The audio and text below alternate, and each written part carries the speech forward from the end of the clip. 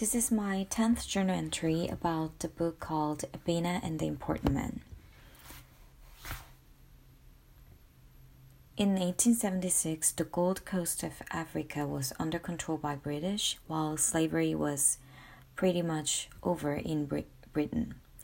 There were many slaves working for palm trees, and Abina was a slave among those areas. She was sold to Edu. One day, she decided to escape from this slavery and to get free.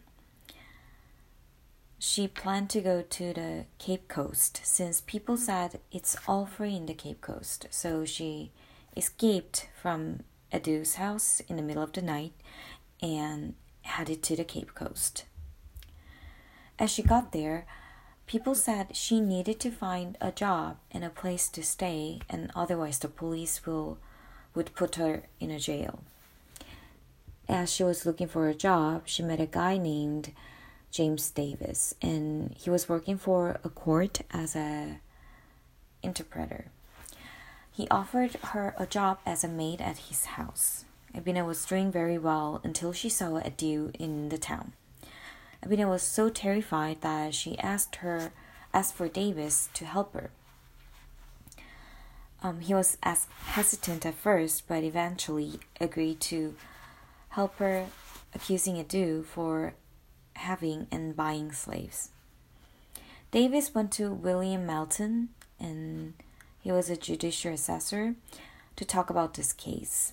Melton was hesitant as well, since Edu owns a crucial company that produces important palm oils for Britain, but finally he agreed to accuse Edu. In the court, Abina was asked to give a testimony. She explained that she saw money exchanged when Edu was taking her from a man, and Abina was very, very young at that time. However, the proof was not enough to prove that Edu was guilty. Melton called the jury to help out her testimony, but the jury were all important men at that time. So in the end, Abina lost the trial because the jury said it might be detrimental to business if they found Edu guilty. The story shows how important men at that time used their authority to control the society. And the way that they used was especially unfair to the inferiors.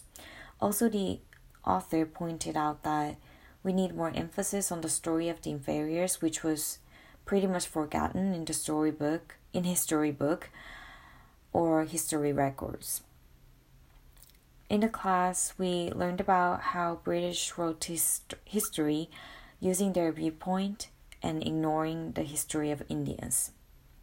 So this concept was kind of still going on in 1800s, and people were still focusing and interested in higher class in the society, and this problem was grave.